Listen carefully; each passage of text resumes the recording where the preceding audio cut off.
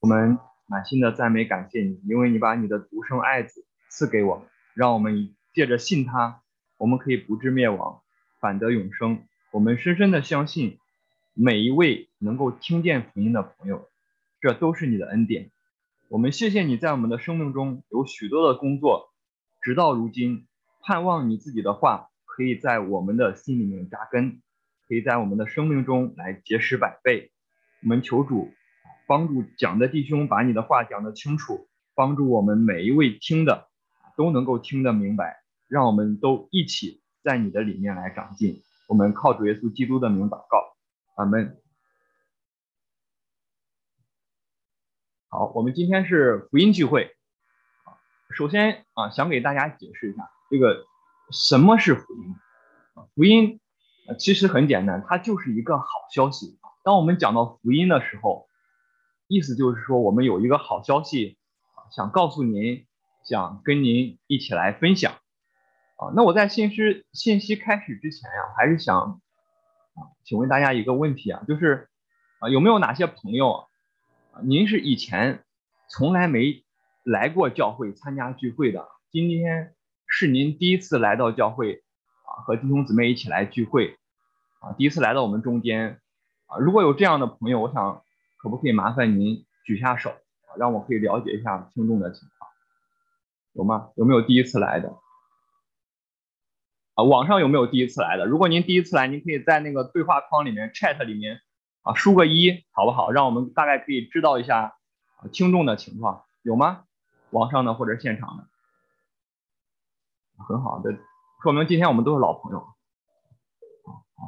第二个问题，最后一个问题，我想请问一下，在线的或者是在现场的如果您到今天为止，您还没有接受耶稣基督作为您个人的救主可不可以麻烦您举一下手，好不好？让我们大概可以了解一下，有没有一位您还到今天为止还没有接受耶稣基督作为您个人救主的朋友，有吗？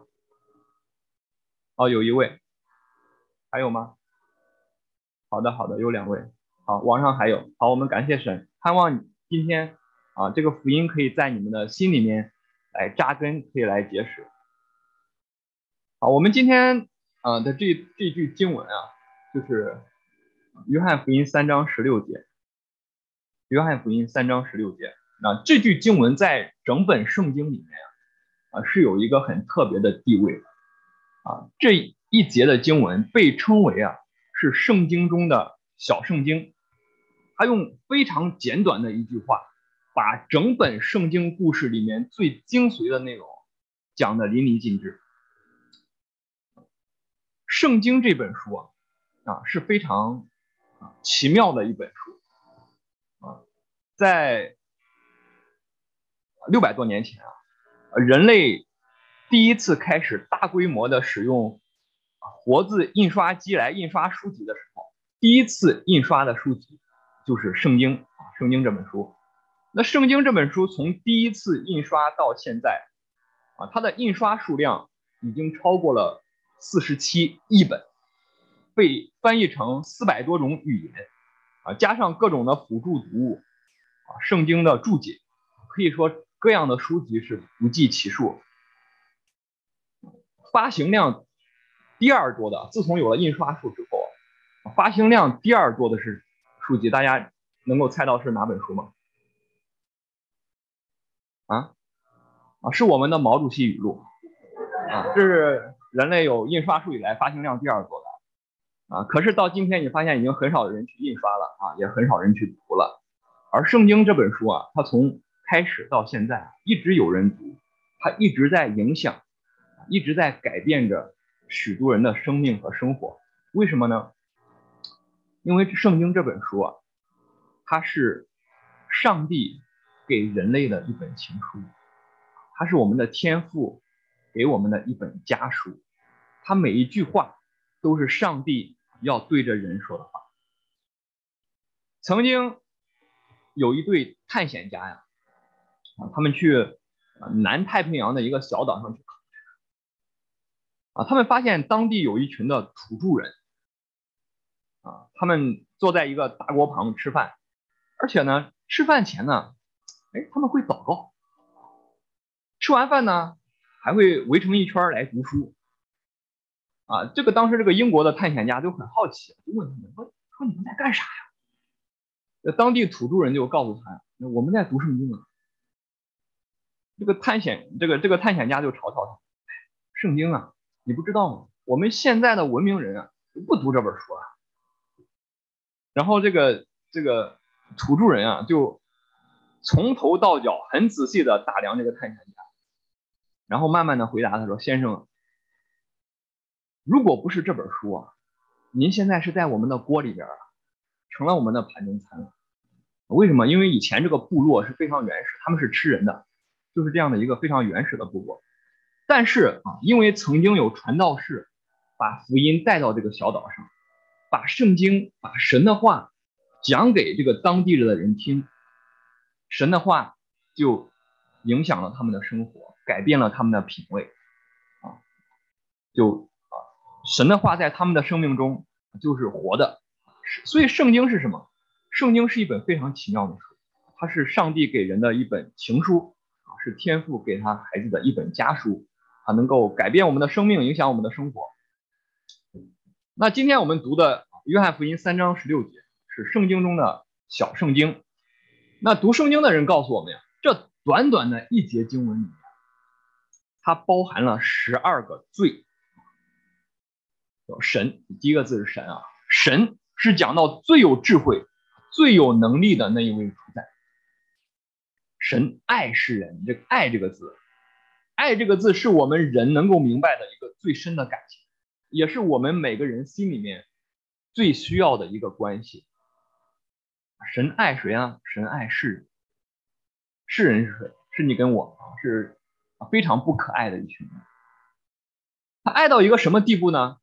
把他的独生子赐给他，他的独生子就是我们的主耶稣基督，这是天下人间最好的礼物啊！赐给这短短的一个字是讲到一个最大的牺牲，是这一位人类的救主在十字架上为我们流血舍命复活，叫一切信他的，一切，这是最好的机会啊！每个人都有信，最简单的行为。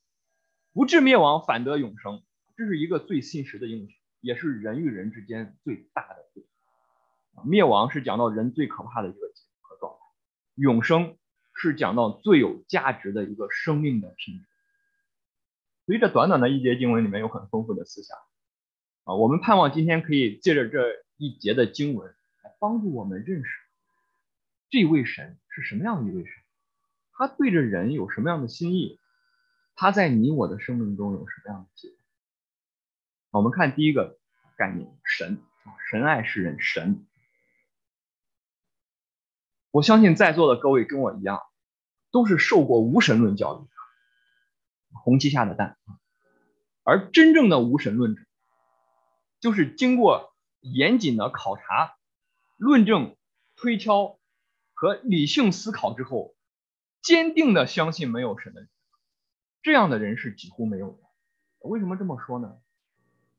因为要从逻辑上证明一个东西不存在，这样的证明本身是没有办法证明的。就是任何一个人在数学上啊，在逻辑上，你就没有办法来证明一个东西不存在，这样的证明本身是没有办法证明的。而另外一方面，神存在的证据实在是太多了。首先，无论什么民族、肤色、他的文化背景啊，其实我们每一个人心里面天生就有一个关于神的概念和问题。很多人都会问，人死之后去天堂还是去地狱，对不对？当我们问这样问题的时候，说明啊已经有神了，对吧？因为如果没有神，为什么我们每个人天生的就会这么问？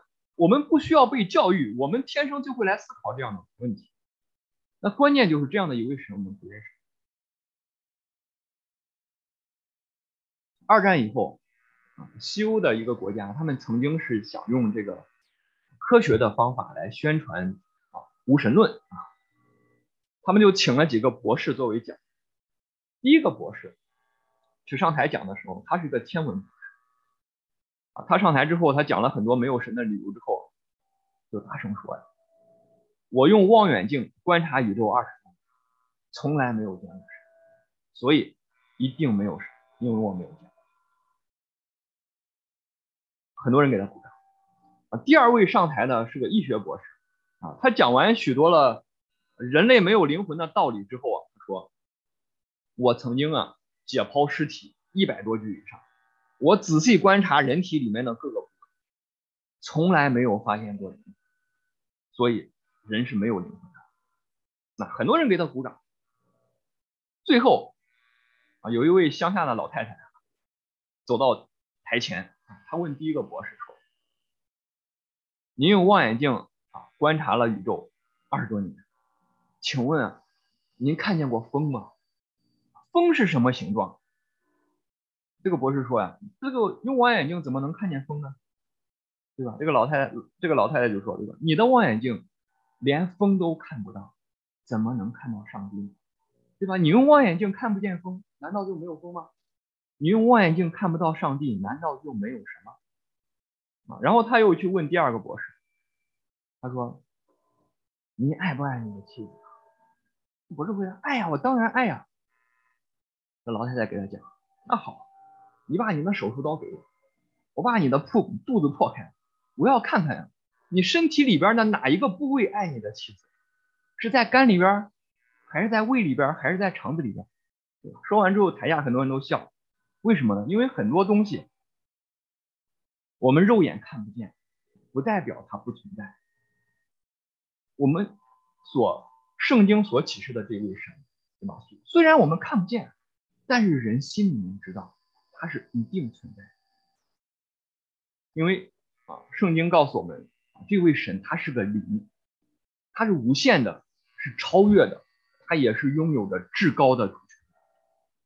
今天你想让一个总统来到你面前和你一刀之条，对不对？我们尚且做不到，我们怎么可能愚昧的去命令上帝到我们面前？你让我们看一眼，我们太渺小了，而这位神虽然我们没有权利来要求上帝但是神他却透过圣经透过他的话语，透过他的创造，透过他亲自的到地上来做人，帮助我们来认识他，帮助我们来认识他的创造，认识他的品格，认识他的智慧和能力最近这些年这个电动车的概念越来越火，对不对？可能很多人肯定都会甚至已经开始计划买电动车，或者已经拥有了。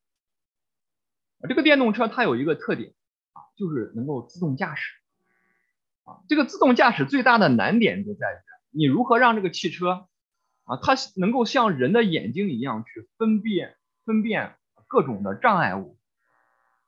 那其中一个方案就是在这个汽车上安装各种各样的摄像头各种不同波长的雷达工程师们就希望这些传感器能够组合在一起，能够像人的眼睛一样去识别周围的障碍物当然这个过程很困难为什么呢？因为人的眼睛太复杂了，我们一个小小的眼睛里面有1亿个感光器，而且这1亿个感光器之间它与大脑的相连的视神经有100万个因此当你看到一个东西的时候，当你的眼睛里面的这么多传感器感受到这个图像的时候，它已经在你的视网膜中进行了大量的预处理和动态压缩，而且这些视神经之间它们彼此形成一个非常复杂的网络。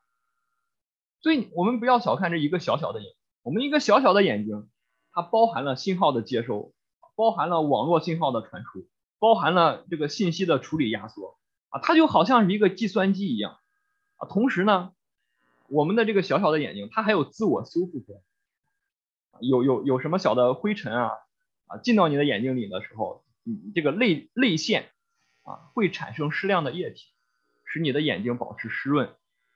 你的眼皮呢，在1/5秒的时间之内，能够同时清洁2只眼睛同时不影响你接受外部的信号这是一个小小的眼睛，非常的奇妙、精确、复杂。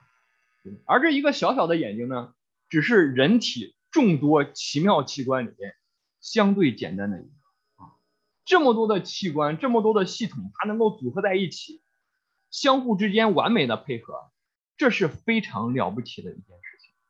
这背后一定有一位极有智慧的设计者和创造者。你拿出一个手机，你告诉我啊，这个手机是进化出来的，这个手机是碰巧碰出来的，我们都不信，对不对？因为这个有功能、有设计的一个东西背后，一定有一个奇妙的设计者和创造者，对吧？所以任何一个复杂和精妙的系统，它是不可能进化，不可能碰巧碰出来啊，就好像一阵飓风吹过垃圾场啊，它不可能恰巧把这些垃圾组合起来，组合成一架宇宙飞船，不可能的事情，对不对？你找一个猴子啊，随机的敲键盘，它不可能恰巧给我们敲出来一本《水浒传》，对不对？不可能发生的事儿，对吧？在达尔文的那个时代啊，没有高精度的显微镜，生化技术不发达，人们不可能在电子显微镜下看到这个生命细胞、蛋白质、DNA 如此的精妙复杂不可思议。其实直到今天，也没有一个人他能够详细的说明如此复杂的这个生化的系统，它是如何的按照达尔文的这个进化的方式演下来啊。所以，相当一部分科学家认为啊，进化论啊，它只是一个哲学上的猜想，它并没有生命科学的依据来支持。我知道有个同学啊，他是研究他研究的方向是这个固体废弃物处理，很有意思。这个固体废弃物处理啊，基本上是两个方法，一个方法是掩埋，一个方法是焚烧。掩埋不是一个很好的方法，因为它这个降解的速度不好控制，所以呢，工业上大部分的时候是焚烧。焚烧很麻烦的一个问题在哪？就是它容易燃烧不充分。这个颗粒它一旦燃烧不充分，它就会形成空气污染，对吧？那我们就问他，你怎么让这些固体的颗粒，怎么让它们能够研究的燃烧的充分呢？这个同学很有意思，说你知道吗？我们想了很多办法，最后我们发现有一招特别管用，就是去跟上帝学。然后大家就问这什么意思？什么叫跟上帝学？就是他们发现啊，燃烧它是有一个规律的，就是当一个物体它的表面积和体积的比值最大的时候，就是它跟火那个的接触面积最大的时候，它就能燃烧的充分，对吧？你可以把这个固体废弃物做成球形、正方形椭圆形不同的形状，它就有不同的这个表面积和体积的比值。那去哪里能够找一个形状让它的这个表面积和体积比最大呢？说这个跟上帝学，学什么呢？就是人体里面有一个细胞叫红血球，对不对？你为什么不会贫血？就是因为你的红血球在你的身体里面帮你这个输送氧气这个红血球什么形状呢？就是像一个甜甜圈一样周围是鼓起来的，中间是你捶一拳凹进去这种形状。这种形状是人类已知的所有物体里面表面积和体积比最大的。所以这个同学就说，我们这行我们跟上帝学，我们就把我们这个固体废弃物做的这个形状，就好像人体这个红细胞的这个形状，把它们扔进去，然后它们就能够充分的燃烧。其实工业上类似于这种仿生学的例子很多自然界有很多非常奇妙的规律。那其实所有的这些奇妙的规律，都是在指向同一位伟大的、极有智慧的设计者。所有的规律背后都有一位完美的神所以在诺贝尔奖的这些学者里面，93%都是相信有神的。因为你越研究，你越发现神创造的这个奇妙。诺贝尔奖里边什么样的人他不信神？就是有人统计过，就是得诺贝尔和平奖，相对来说不信的比例比较大。这些科学研究的大部分都是相信神。所以牛顿这么说呀，牛顿说呀，我是一个在海边独自玩耍的小孩，偶尔为捡到几个美丽的贝壳而欣喜若狂。然而面对浩瀚的真理的大海，我浑然不知。这么伟大的一个科学家，在真理面前，他觉得自己能够理解的、能够知道的、能够揣摩的太渺小了。那后来爱因斯坦怎么说？那爱因斯坦说：“我是一个在海边玩耍的孩子，我连贝壳都没捡。”你会发现，这些科学家呢，他们越有知识，他们在神的创造面前，他们越是知道自己的无知和有限啊。我们的这位上帝啊，他不仅透过他的创造来启示他无与伦比的智慧和设计，他也透过他的创造来显明他的能力和权柄。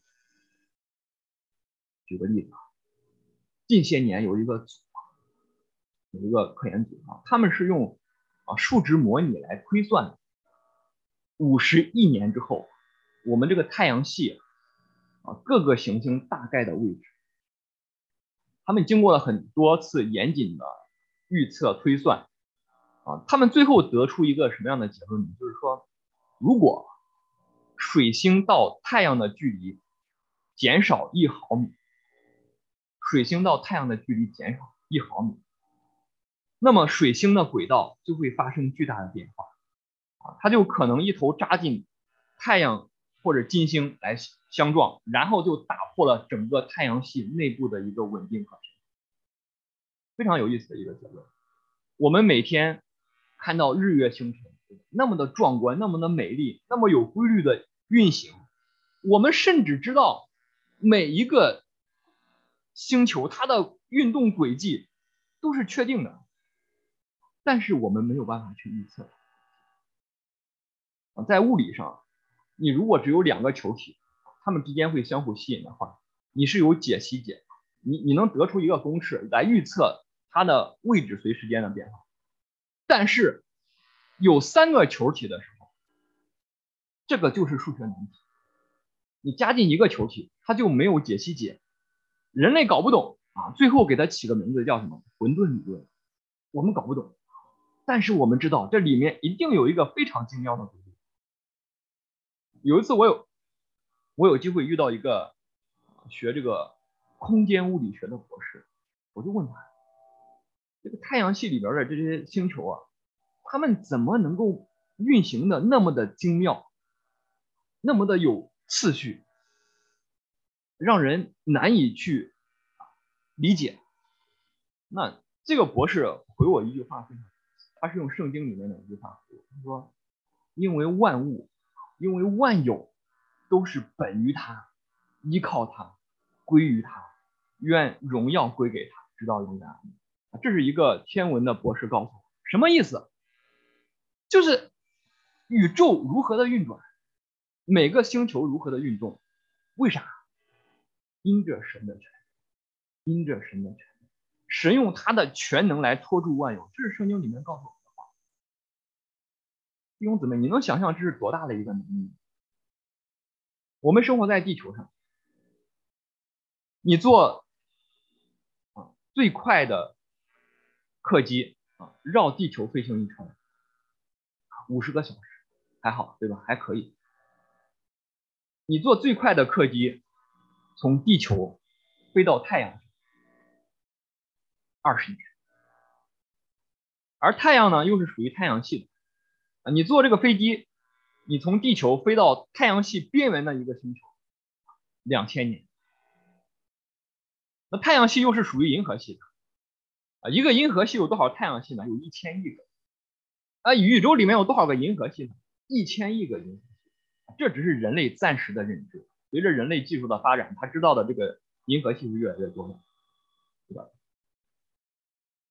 而这么大的一个宇宙，每一个星球的运动都是这位上帝在那里。若不是他的允许，我们每根头发都不掉。若不是他的允许，没有一个麻雀会从天上掉；若不是他的允许，没有一个银河系、太阳系能够如此精妙的在那里。这是这位神他的全能、他的智慧、他的能力。那如果我们能够跟创造宇宙、管理万有的这么伟大的一位神，如果我们跟他有一个关系，那我们就太有福气了，对吧？很多人希望他跟马云可以有关系，对不对？很多人希望他能跟某某明星有关系，对不对？人家不一定稀罕你，但是这么伟大的一位上帝，他爱你，他爱我，他用着他的话语来启示他们啊，以至于我们可以借着信跟他有一个关系。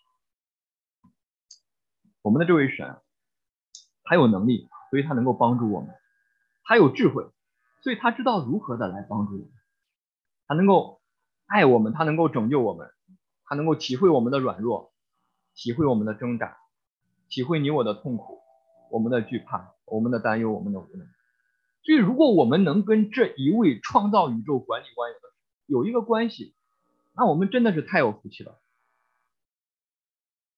啊！当然，我们也必须讲得很清楚的一点，圣经中所启示的这一位神，他有智慧、有全能、有慈爱、有怜悯，但是圣经中所启示的这一位上帝，这一位全宇宙的创造者，他完全的圣洁和公义啊！这个特质，说实话，是人靠自己的想象不出来。无论是东方的文明啊，还是西方的文化啊，都有很多的神仙的故事。但是如果我们仔细想一下，我们就会发现，这些神仙故事里面的神啊，都不怎么神的啊，都不圣洁、不公义啊。为什么这么讲呢？比如说啊，先讲东方的啊，比如说我们的玉皇大帝这个神仙系统，对吧？这些神仙啊，在天上干嘛？逍遥自在，长生不老，对吧？但是你会发现，他们还是在天上，还是保存了这个封建制度的整体观念，对吧？孙悟空嫌自己官太小，没有被邀请去参加王母娘娘的蟠桃大会，非常的生气，勃然大怒，大闹天宫。对，玉皇大帝这么厉害，拿一个小猴子没有办法，对吧？所以你发现这些神仙啊，他们虽然有能力，而且但是呢，他们免不了在那争权夺利，勾心斗角，对吧？在天上逍遥自在，不管老百姓死活。换句话讲，这些神仙系统代表的是人们的一个想象和愿望，是人想出来的，所以它会有这个封建制度的这些概念在里面啊，也有很多人的罪性和无奈在里面。那西方希腊神话里面的神更是这样，他们除了比人类有更多的这个法力以外，能够长生不老以外，你发现啊，他们的性情跟人是没有什么区别的，他们会嫉妒，会贪心，会淫乱啊，会有婚外情。所以你发现这些神仙系统，你想来想去，你看来看去，那这都是人在地上欲望的一个投影，都是人想出来的，都是人造出来的。它不神的，它不圣洁，不公义，它带着人的罪性，带着人的影子在里面。而圣经中所启示的这一位伟大的神，他全然的有权柄，有智慧，有能力，圣洁公义。他借着他的创造，借着他的设计，借着他的话，圣经向我们启示，他是多么的超越啊，多么的无与伦比。而这么伟大的一位神，他对着人有一个极深的感情啊，神爱世人，对吧？爱是我们每一个人我们能够理解、能够明白最深的一个情感的表达啊，也是我们每个人里面最渴望的一个关系。我们最渴望什么？最渴望有人无条件的来爱我们，来接纳我们。我们找不到这样的爱，我们就一直没有满足。而现代人啊，对着爱的理解啊，我们也受到这种思想的影响，其实是非常的肤浅和错误。比如一个年轻人说呀，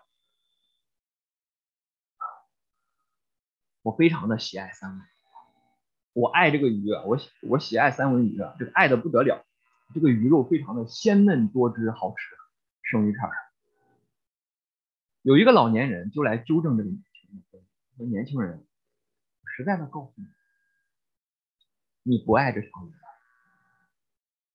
这年轻人问啥意思啊？啥叫我不爱这条鱼？这个老年人说呀，如果你真的爱这条鱼的话，你不会把这条鱼从水里面，你不会用一个刀子把它的肚子划开，你不会把它放到烤箱里面去烤，所以你爱的不是这条鱼，你爱的是你自己，你希望这条鱼能够满足你的欲望。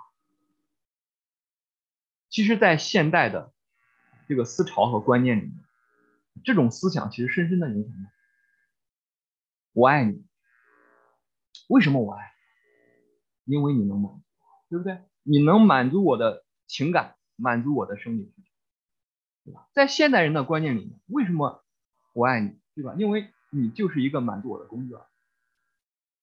而真正的爱，真正的爱不是从对方那里得到，真正的爱是给。就像这节经文所讲的，神爱世人，他爱到一个什么地步呢？把他的独生爱子赐给他的爱不是得到，神的爱是给。你可能会把你不喜欢的东西，你不需要的东西给，但是你不会把你最喜欢的那个东西、最宝贝的那个东西。而神为了你，为了我，他可以把他的独生爱子赐给我。我们仔细想的时候，这是非常让人惊讶的一个概念。神怎么可能爱我们？我们是如此的不可爱啊！你仔细想想，朋友们，你爱一个人的时候，你为什么爱他？因为他好，对吧？因为你觉得他有优点啊，因为他很优秀，所以你爱他。如果一个人整天找你的麻烦啊，整天让你难受，整天让你给你很多的痛苦，你不会爱他的。其实我们人对着神就是这样，我们人常常是不要神的，对不对？平安稳妥的时候，我们说呀，这个人死如灯灭，死了就没了。对，如果有灾难了呢？疫情来了呢？地震来了呢？我们都在那儿祷告，朋友圈里面祷告，我们希望人死了可以进天堂。幸福的时候，我们坚信人定胜天。我们遇到绝望、遇到难处的时候，我们希望上帝能够保佑。所以你发现人很矛盾，我们一方面否定神，另外一方面要利用神，对吧？那这样的人，神怎么可能爱我们？对不对？而且人跟人之间，你发现非常的常常是充满了敌意的。小孩子养过孩子都知道，对吧？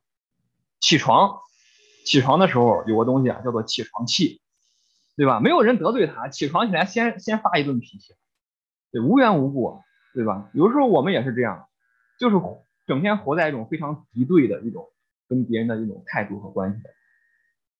有的时候你愿意对一个人好啊，然而你的好意呢，在对方心里面可能是恶意，你是别有用心，别有企图，对不对？有的时候别人愿意对你真诚，然后你会觉得你这个真诚虚伪，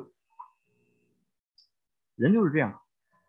有的时候别人会提醒我们，会告诉我们哪些地方做的不好，那我们心里面就很舒服，就非常的不舒服，对吧？特别别人说我们骄傲的时候，对吧？我们就常常想，你说我骄傲，其实你就是嫉妒我比你优秀，对吧？人为什么人里面有个东西叫做罪？人里面有个东西叫做罪，非常的好，天生都有的，天生都有的。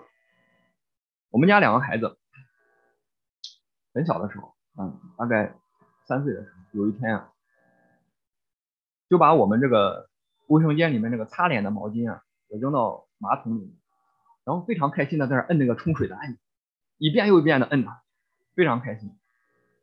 我老婆后来听到不对劲儿，就过去问他，说谁干的好事儿？谁把这个毛巾扔到马桶里？我们家老大想都没想，说老二干的，我妹妹呢？妹妹想都没想，理直气壮的说：“爸爸扔的啊！”我就站在他们的背后啊，对吧？小孩子没有父母会教他撒谎，对不对？天生就会啊，天生就擅长啊，心不惊肉不跳，如此的淡定。我就想，你再过几十年，将来你们经历了社会的历练，这个你们的诈骗水平得多高啊，非常可怕。那后来过一段时间，那个他又扔，又干了一次，屡教不改。他妈妈是这次谁扔的啊？这次他们变聪明了，我不说爸爸扔的，说姥姥扔的。姥姥在哪儿？姥姥在国内呢，对吧？这个小孩天生会撒谎，这就是人的罪性，我们都是如此的。我们都知道不应该骄傲，对不对？都知道骄傲使人落后，但是我们非常的喜欢，非常的擅长，常常抑制不住要表达出来。我们都知道不应该去嫉妒别人，对吧？心灵鸡汤告诉我们，你嫉妒别人的时候，就是把毒药喝了，希望对方会死，对吧？我们都喝过这样的鸡汤的，但是呢，我们就是喜欢嫉妒，我们就是喜欢跟别人攀比，自私、嫉妒、骄傲，以自我为中心。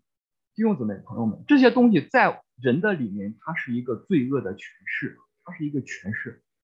人在这样罪恶的诠释底下，他就是会这些东西就是会发表出来啊，你会伤害你自己，也会伤害你身边爱你的人。有个朋友，他结婚了，不抽烟，不喝酒，不赌博，不打游戏，对家庭非常的负责。这个时代的稀有动物，这个绝对可以给他一张这个好男人卡。情人节的时候，他给他老婆买了一束花，他期待他的太太看到这束花的时候会很开心啊，很高兴。结果那天呢，他的太太看到那束花的时候，就没有一些特别让他惊喜的反应，就是很淡定的让他好可以了，把花放到一边去啊。顿时这位先生非常的生气，他在脑子里面就想：你怎么可以不感激我呢？你怎么可以用这么冷淡的方式来对待我？你怎么可以对着我对你的爱没有任何的反应？他他的情绪，他的愤怒几乎都要爆发的时候，他突然反应过来，即使他很爱他的太太，即使他愿意讨好他的太太，然而他的爱，他发现是自私的，是以自我为中心的，是有条件的。你对我好，我才对你好，对吧？你一定要对着我对你的爱有反应，对吧？而且他发现他的这个爱是转瞬即逝的，前一秒钟我爱你，后一秒钟我恨你，我会愤怒，我会失望。弟兄姊妹朋友们，这是人里面的罪给人带来的一个咒诅。我们很多的爱都是以自我为中心的，我们都是不是用我们的牺牲去讨好别人，而是用别人来满足我们自己。所以在人们说什么是婚姻呢？说很多的婚姻是什么呢？因误会而结合，因彼此了解而分开。说的非常实在。经过时间的积累，你越了解对方，你越发现对方不可爱。现代人的关系里面的两难也是这样，就是什么呢？我跟你亲近呢，我就会很受伤。那如果我不跟你亲近呢，那我又很孤单，对吧？我把我的真实想法告诉你啊，你会发现你怎么不认这个人怎么这么的可怕，对吧？你会离我而去。那如果我没有办法向你来吐露我的心声，我也会非常的失望，我也会离开。为什么人与人之间的关系常常会有非常巨大的父母和孩子之间、夫妻之间？为什么？因为人的里面有个东西非常可怕，叫做罪。罪恶这个东西会伤害你，伤害你所爱的人，会割裂人与人之间的关系。父母从国内过来给我们帮忙，我们去机场接机的时候，都是满怀着感恩的心的，对吧？太感谢父母，你们来美国给我们帮忙，真的是不容易，我们一定好好孝顺你。结果现实情况是什么样的？常常一家人没过几天好日子，人与人之间的那个冲突啊，那个矛盾就很容易的爆发出来。我看过一个综艺节目，就是他们讨论要不要送父母去养老院，这是很多人面临的非常现实的。整个节目的策划非常的感人，这个主持人是动之以情，晓之以理，这个很多人都非常的感动啊，网友也很多的点赞评论。那被点赞最多的一个评论是这么讲，他说这个我们全家人一起看这个节目，感动的一塌糊涂啊，父母辛苦一辈子，真的是不容易。然而电视一关，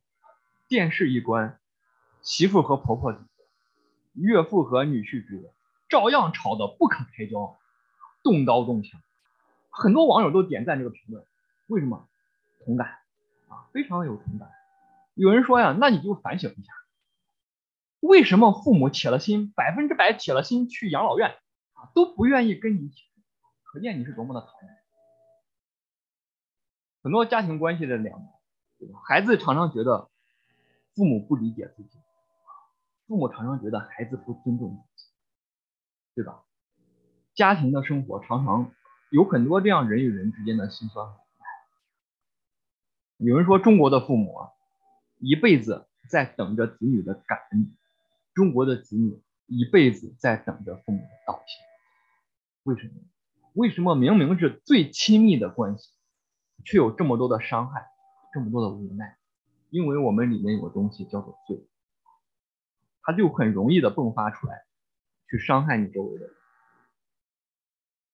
疫情的原因啊，我们都经历了这2、3年了，对吧？很多人都需要待在家里，对吧？待在家里面，这本身是一个好的事情啊，父母和孩子之间，夫妻之间可以有更多的相处啊，是一个好事儿。然而统计出来的数据告诉啊，自从大家在家里面更多的相处之后啊，这个家庭暴力和离婚率都暴涨，家庭暴力和离婚率都暴涨。那更有意思的是，疫情之前你在美国呀，如果你想买一条很漂亮的狗的话，宠物的话陪伴你，对不对？你需要花多少钱？300块钱。疫情前的价格300啊，自从有了疫情之后啊，这个狗的价格飙升了，3000块钱一条。为什么呢？为什么大家都抢着去买狗？为什么？因为跟狗相处比跟人相处容易太多了，对吧？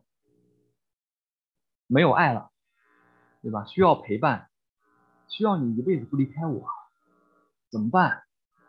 养条狗。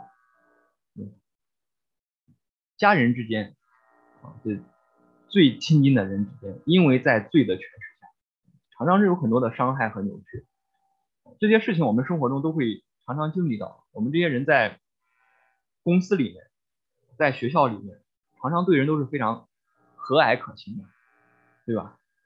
很多人跟我们说话都感觉是如沐春风一般，但是你回到家里，就很容易就不能好好说话，很容易上火。我们最在乎的人常常被我们伤害的也是最深，我们也被我们最爱的人伤害。为什么？这都是因为人就是在罪恶的权势底下，是没有办法的，这是非常悲哀的一件事情。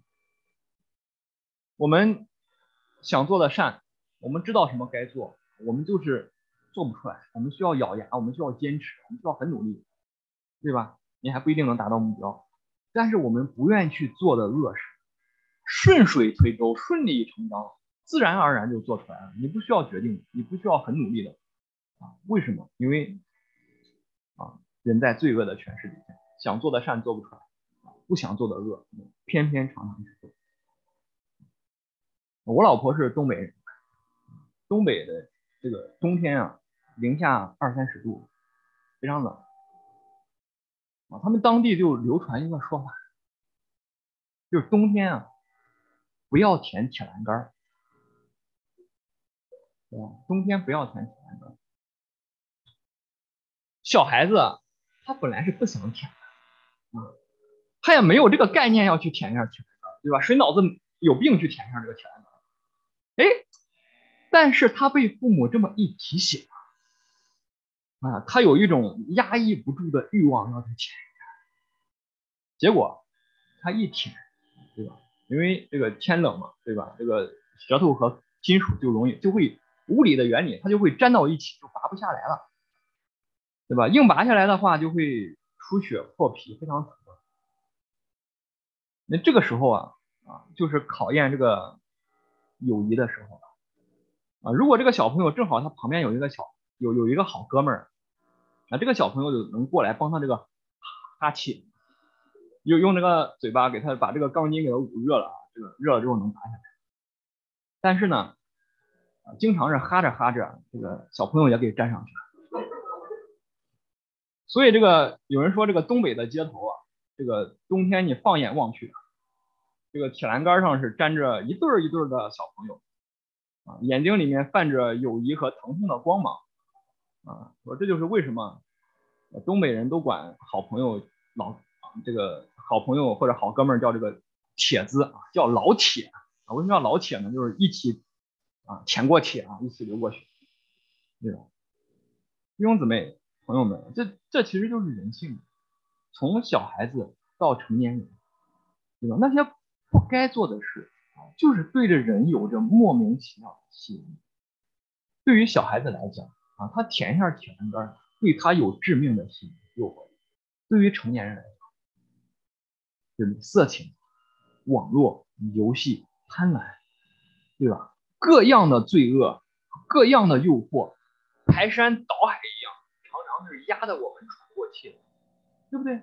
人，有限的人，如何能够胜过各样罪恶的诱惑，对吧？人里面的这些自私、嫉妒、骄傲、诡诈，对吧？我们顺其自然、顺水推舟就干出来了。谁能救我们脱离这样的光景？谁能够救我们脱离罪恶的权势？对吧？我们曾经给人带来的伤害，这个罪债怎么还？别人带给我们的创伤，谁能够真正的医治？谁又能够救我们脱离罪恶的权势？这节经文里面其实就告诉我们一个好消息：上帝这一位圣洁、公义、慈爱的上帝他有能力把我们从罪恶的权势里面拯救出来。3章16节这里说，甚至将他的独生子赐给他们。上帝把他的独生子赐给他们。这短短的几个字背后，有一个非常美的故事。独生子就是讲到我们的救主耶稣基督，这是一个非常奇妙的概念。上帝到地上来做人，他的名字叫做耶稣。耶稣就是神拯救的意思。他到地上来他不是告诉你没罪他不是告诉你好得很，他是告诉你每个人都有罪，而且罪恶的后果非常的可怕。罪恶会让人求生不得，求死不能。罪恶会像刺一样在我们的生命中一直来折磨我们，最终人人都有一死，死后且有审判。那既然人人都犯了罪每个人都会干邪恶的事情，那这一位圣洁公义的神他就不能说没事全赦免了没了。为什么？因为这违反了他圣洁公义的原意，对吧？血债必须血还。那但是这一位有智慧、有能力、圣洁公义的神，他又不想让我们受刑罚，不想让我们受审判。他做了一件非常伟大的事情。这一位上帝，他到地上来做的，他的名字叫耶稣，他为你为我被钉在十字架上，他亲身担当了所有应该是用在我们身上的这些罪恶和刑罚，他担当了我们一切的罪恶过犯。因为这一位耶稣基督是完全的人，所以他能够替我们去赎罪。替我们去付代价，因为他是完全的神，所以他能够付我们所有人的罪债。十字架上的救赎，一方面满足了神公义的要求，我们所有的罪恶和过犯都被算在了他的身上。十字架上的救赎，另外一方面也让我们这一群人，我们因着相信，我们因着接受，我们就被神算成是圣洁的，我们就可以与神和好，和这一位创造宇宙管理万有的神有一个个人的关系。而且这一位耶稣基督，他不但在十字架上为你为我流血舍命，他也从死里复活，他胜过了死亡，胜过了罪恶的权势，他可以把一个新的生命，圣洁的生命赏赐给我们，放在我们的里面，我们借着相信，我们就可以重新活，这个非常宝贵的一个事情。你把有一头很脏的猪，如果你把它洗净了，它还是会去泥巴里面打滚。一只猴子，你给它穿上西装，你给它打上履带，它有机会就是会爬树，对不对？所以我们这些人，我们要是想能够胜过罪恶的这些辖制和捆绑，我们不是依靠自我的改变，因为我们本性里面就是败坏的，是邪恶的。我们所依靠的是相信和接受这一个从神而来的新的生命。我们需要这样的一个能够胜过罪恶、胜过死亡权势的新生命。有了这样的一个高品质的生命，我们才有可能堂堂正正活得像人，活得神造我们的，活出神创造我们的那个意义和价值。那这个新生命就叫做永生啊，这是神的生命，是一个生命的品质。我们如何能够得到这样的一个新的生命啊？得到这份礼物呢？这里告诉我们，透过相信，叫一切信他，这是非常宝贵的一个事情。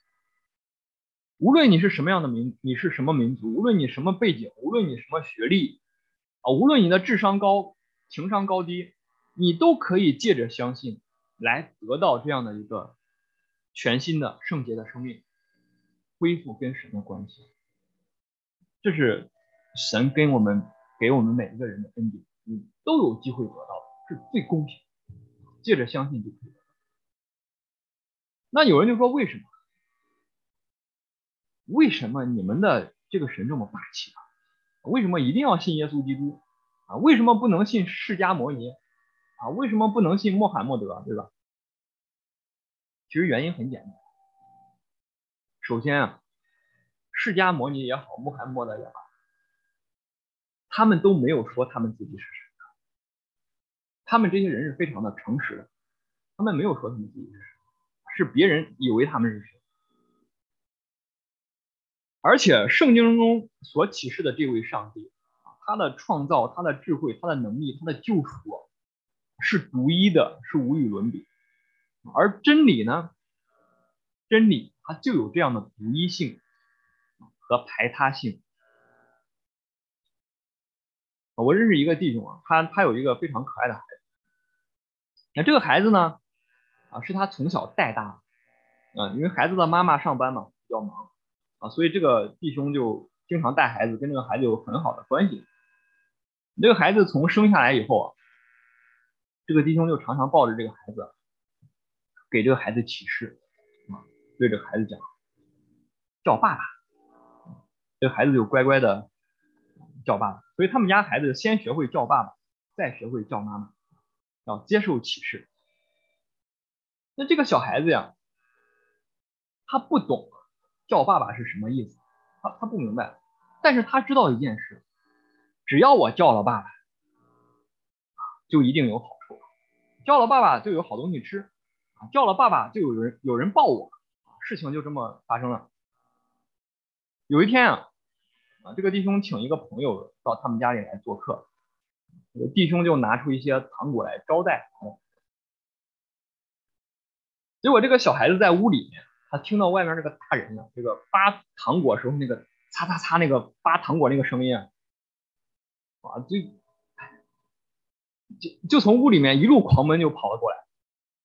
然后这个朋友看到这个小孩这么可爱，他就拿了一个糖给这个小孩，他想拿个糖给他。而这个朋友给了一半，又把手伸回，非常坏，他逗着孩子啊，叫爸爸，逗着个小孩叫爸爸。你请问，你们猜这个小孩子叫不叫？对吧？一定叫嘛，对不对？他一定叫爸爸，干脆利落就叫了出来。啊，然而这个弟兄这个真爸爸在旁边，那哪受得了，对不对？那哪受得了？这孩子不能管别人叫爸，抓起来就打屁股。那这个朋友就讲，他这个朋友就，不要打，不要打，小孩子不要打，要做爸爸，大家一起做嘛。哇，这个弟兄非常的有智慧。这个弟兄他当时听到他朋友讲的这句话，他马上就明白了圣经里面所启示的这个真理。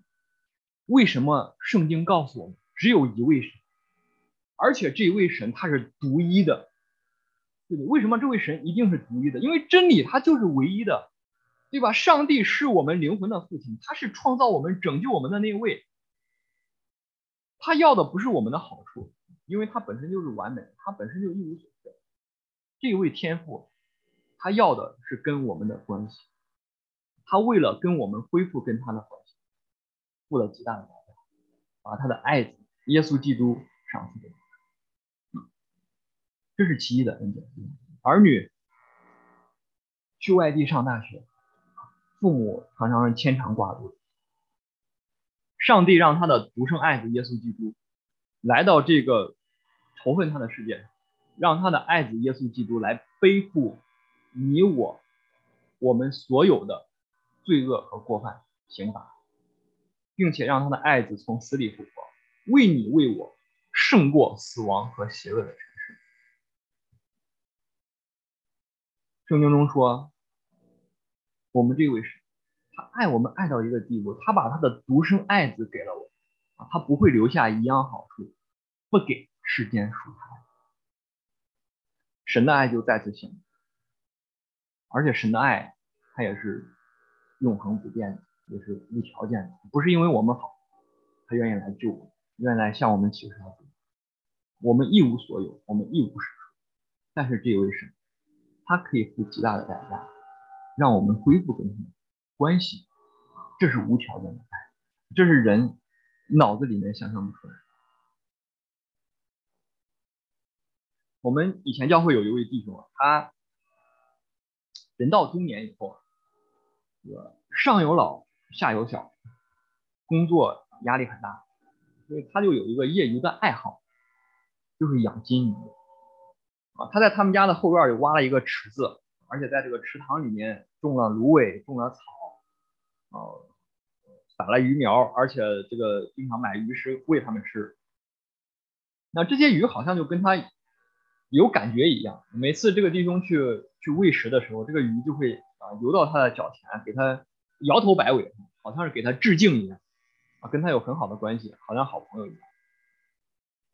但是呢，这个水池的这个池塘它不够深，所以冬天的时候这个池底就会完全的结冰，结了冰，这个鱼就会冻死在里面，所以到了深秋的时候，这个弟兄他每年都会专门花一天的时间，把这个鱼从这个池子里面转移到他室内的这个鱼缸里。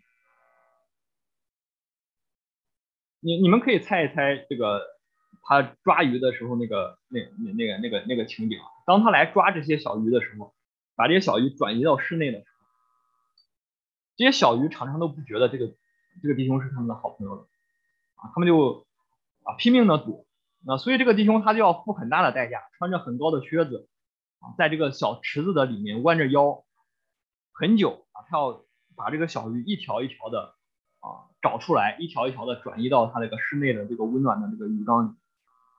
而每次他要来找这个小鱼的时候，这个鱼都会藏在水草里面，很怕所以这个弟兄就很麻烦。这些鱼有些是金色的、红色的，可能比较容易抓一点；有些小鱼是灰色的，这个隐藏的比较好。所以这个弟兄给我们分享这个故事的时候，他就说，你知道每次当他来转移这些小鱼的时候，他心里面有一个愿望，他好希望啊，他能够变成一条金鱼，来去到这个鱼群中间，用这个鱼的语言去给这些小鱼们讲，哥们儿，我们这个主人真的是好，冬天在他们家里真的是很温暖，很多好吃的。过了这个冬天，他还会把我们放过来，我们可以交朋友，我们可以生产出很多小鱼的。但是呢，每次他来抓这些小鱼的时候，这些小鱼没有办法能够理解一个人的行为，一个人的语，对不对？他常常就幻想，如果他是一个小鱼仔的话，他就告诉他的这些小鱼的同伴们，我们就在这里集合好，我们等着这个主人把我们一网打尽啊！对啊，所以对于小鱼来说，就相信就好，你相信冬天就不会死啊，相信冬天就去温暖的鱼缸里面有吃有喝啊，第二年还能回来产卵啊，不需要付代价的，对吧？如果这个鱼它一直躲，它没有被捞到，它藏在树丛里面，找不到，那冬天就冻死了，对不对？但是他没有，这位弟兄他很想变成一个小鱼，用鱼的语言去把这么好的消息去告诉这个小鱼，但是他没有办法，他是人，人和鱼之间有一个巨大的差距，而人和神之间差距更大，对不对？有限的人和无限的神更是有一个巨大的差距。那怎么办呢？这位创造宇宙、管理万有的主，他为了拯救我们，他成为人的样式。2000年前，他亲自的进入到人类的历史，他把神的智慧、把神的能力、把神的救赎、把神对着人无条件的爱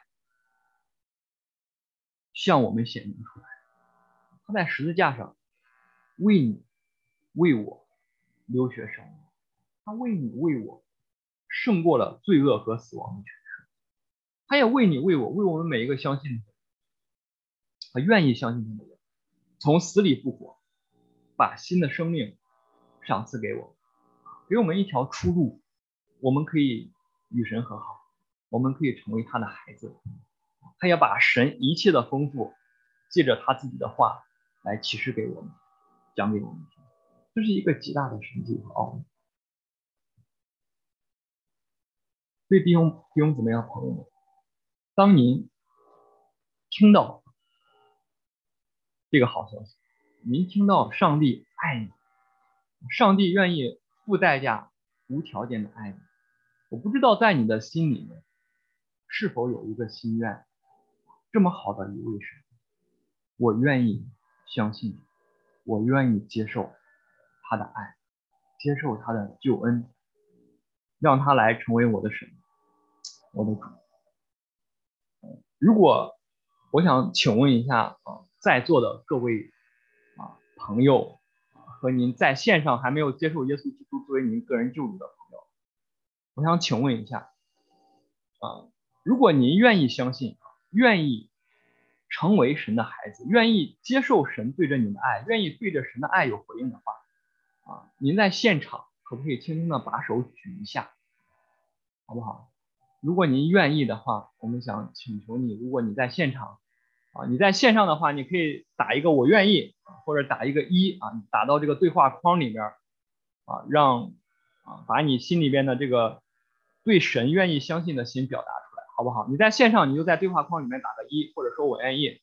如果在现场的话，如果您愿意的话，可不可以麻烦您轻轻的把手举一下，好不好？让把你的信心表达出来，有吗？有没有一位朋友说你今天听到了这个消息，听到上帝爱你你愿意对着神的爱有回应，你可以轻轻的把手举一下，好吧？圣经中所启示的这位创造宇宙、管理万有的神，这位还有无限能力和智慧的神，其实他知道你跟我到底是什么样的，他知道我们生命中各样的难处、无奈和挣扎，而且他已经为你为我在十字架上成就了救赎的工作，他可以赦免你的罪，他可以给你一个新的生命，你可以从现在开始选择我不要活在罪恶中，不要活在痛苦里。你可以接受这个新生命，你可以有一个胜过罪恶、胜过死亡的生命，让你不再去伤害你爱的人。如果有哪位朋友您愿意接受这样的恩典，我想请您如果在现场的话，你可以轻轻的把手举一下，有吗？有没有一位朋友？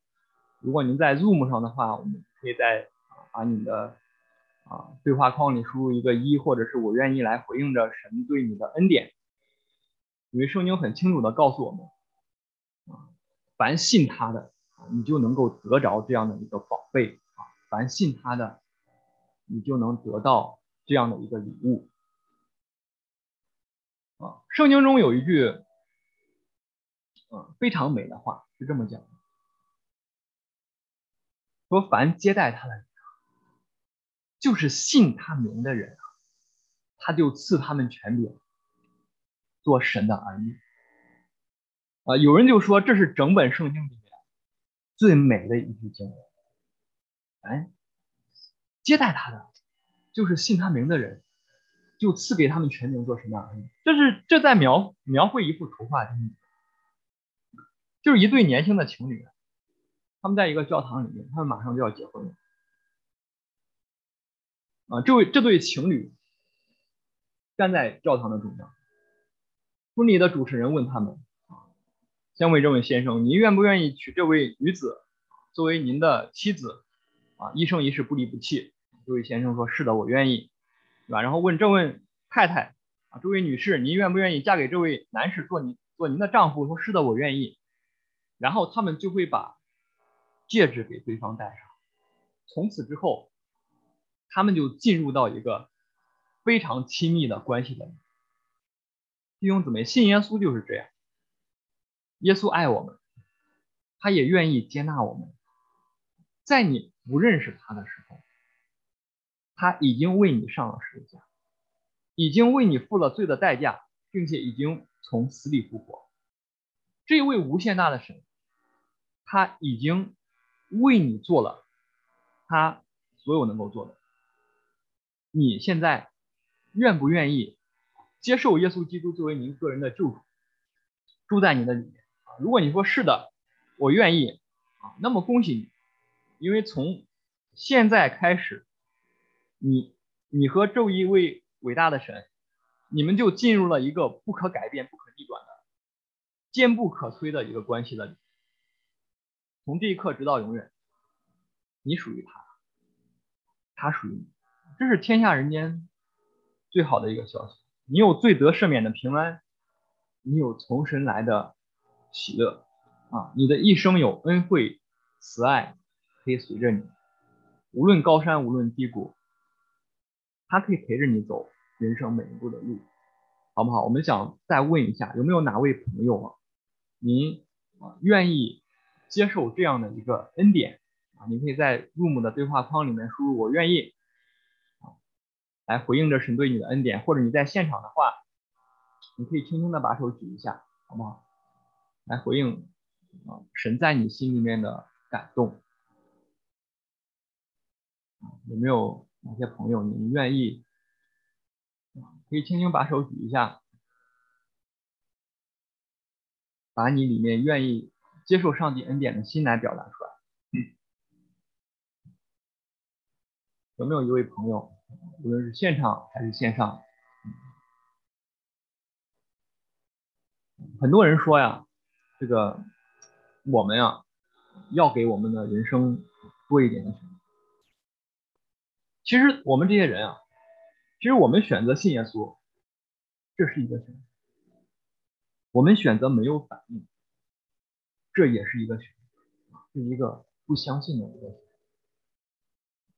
当我们在做选择的时候，如果一个选择是对的，一个选择是错的，对吧？傻子才会选一个错的，对不对？如果两个都是对的，那我们不怕选哪一个都很爽。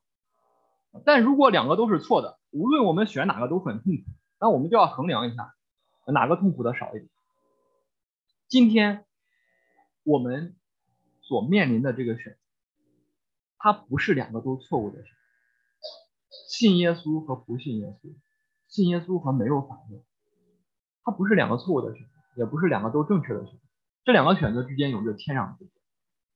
你可以选择没有反应，不信耶稣，活在罪恶中痛苦里，你也可以选择我愿意相信耶稣，对不对？从此时此刻起，你可以有属天的平安和喜乐，你可以享受跟神的这个美好的关系。当然，我们也必须要强调，我们绝对不是说邀请你们加入基督教，我们也不是请你们成为一个基督教徒我们是希望您可以跟这一位创造宇宙、管理万有的神有一个关系，让这一位神带领你出黑暗入光明，因为他能够赦免你一切的罪，他能够给你一个属天的圣洁的新生命。你可以有神的爱在你的心里面，你可以有这样的爱去爱身边的人。那作为父母，如果我只能给我的孩子一个礼物的话，那我最想给他们就是把这个福音告诉他。圣经里面说，我们今天读的这一节经文是神爱世人，甚至将他的独生子赐给他们，叫一切信他的不至灭亡，讲到永生，反得永生。这里的永生它不是生命的程度，这里的永生它所强调的是一个生命的品质，是我们的主耶稣基督的生。灭亡和永生这是两种截然不同的命，一个是在神的恩典慈爱里，一个是在神的公义和愤怒里。灭亡它不是讲到将来地狱的，这是讲到如果我们选择不相信耶稣，那我们今天其实就是走在通往灭亡的路上。游戏、色情、自私、嫉妒、诡诈，这一个一个的罪，其实都是能把我们折磨的生不如死。一个人如果不要神，一定是被罪恶、魔鬼玩弄于股掌之中，而且我们永远都不知道死亡和明天哪一个会先来。去年年初的时候，网上流传了一个视频，就是一个钢铁厂的工人，他在这个工作的时候，他不小心掉进了这个炼钢炉里。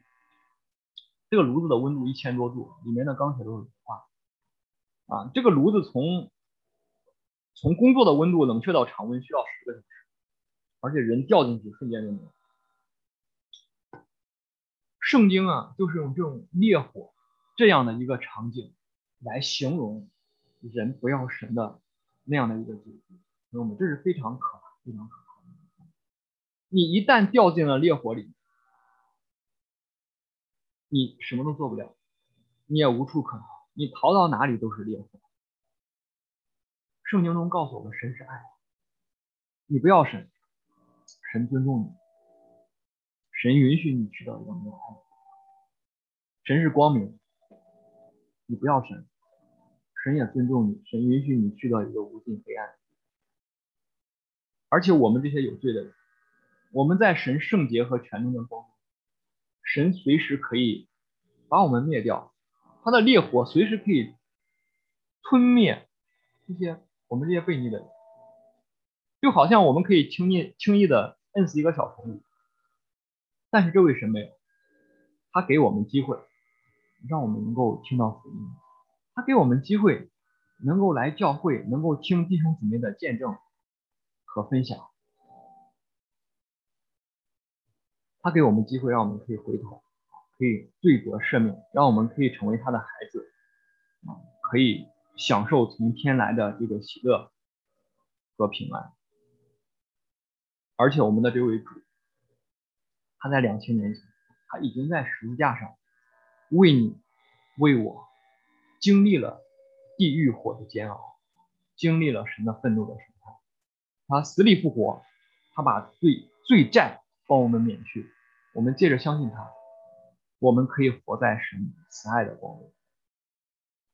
我不知道还有没有一位朋友，您不想落在这样一个与神为仇为敌的光景里，你也不想落到一个地狱审判的可怕的情形里。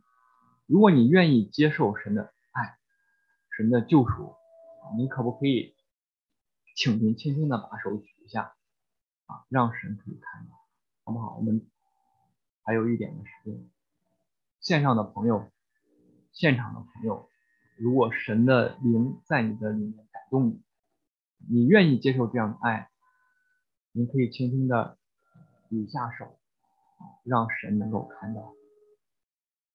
有没有一位朋友？有没有一位这样的朋友？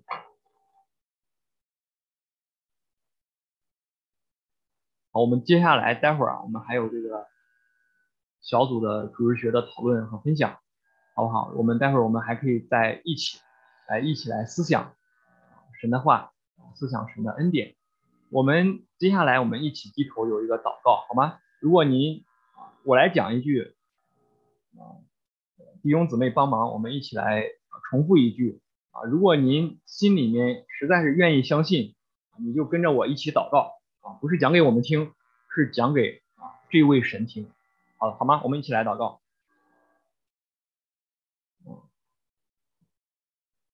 上帝，我们实在是感谢你，因为你知道我们一切的罪恶和过犯，你也知道我们落在罪恶中是何等的可怜和可怕。我们谢谢你给我们机会能够听见福音，谢谢你让我们知道你爱我们，我们也谢谢你在十字架上为我们流血舍命复活。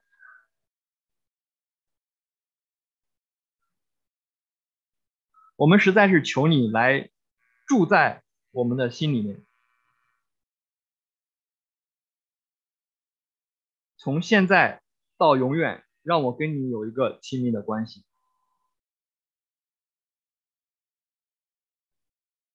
求你赦免我的罪，求你把复活的生命赏给我。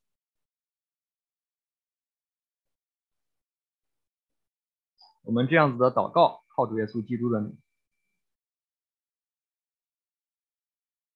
阿门。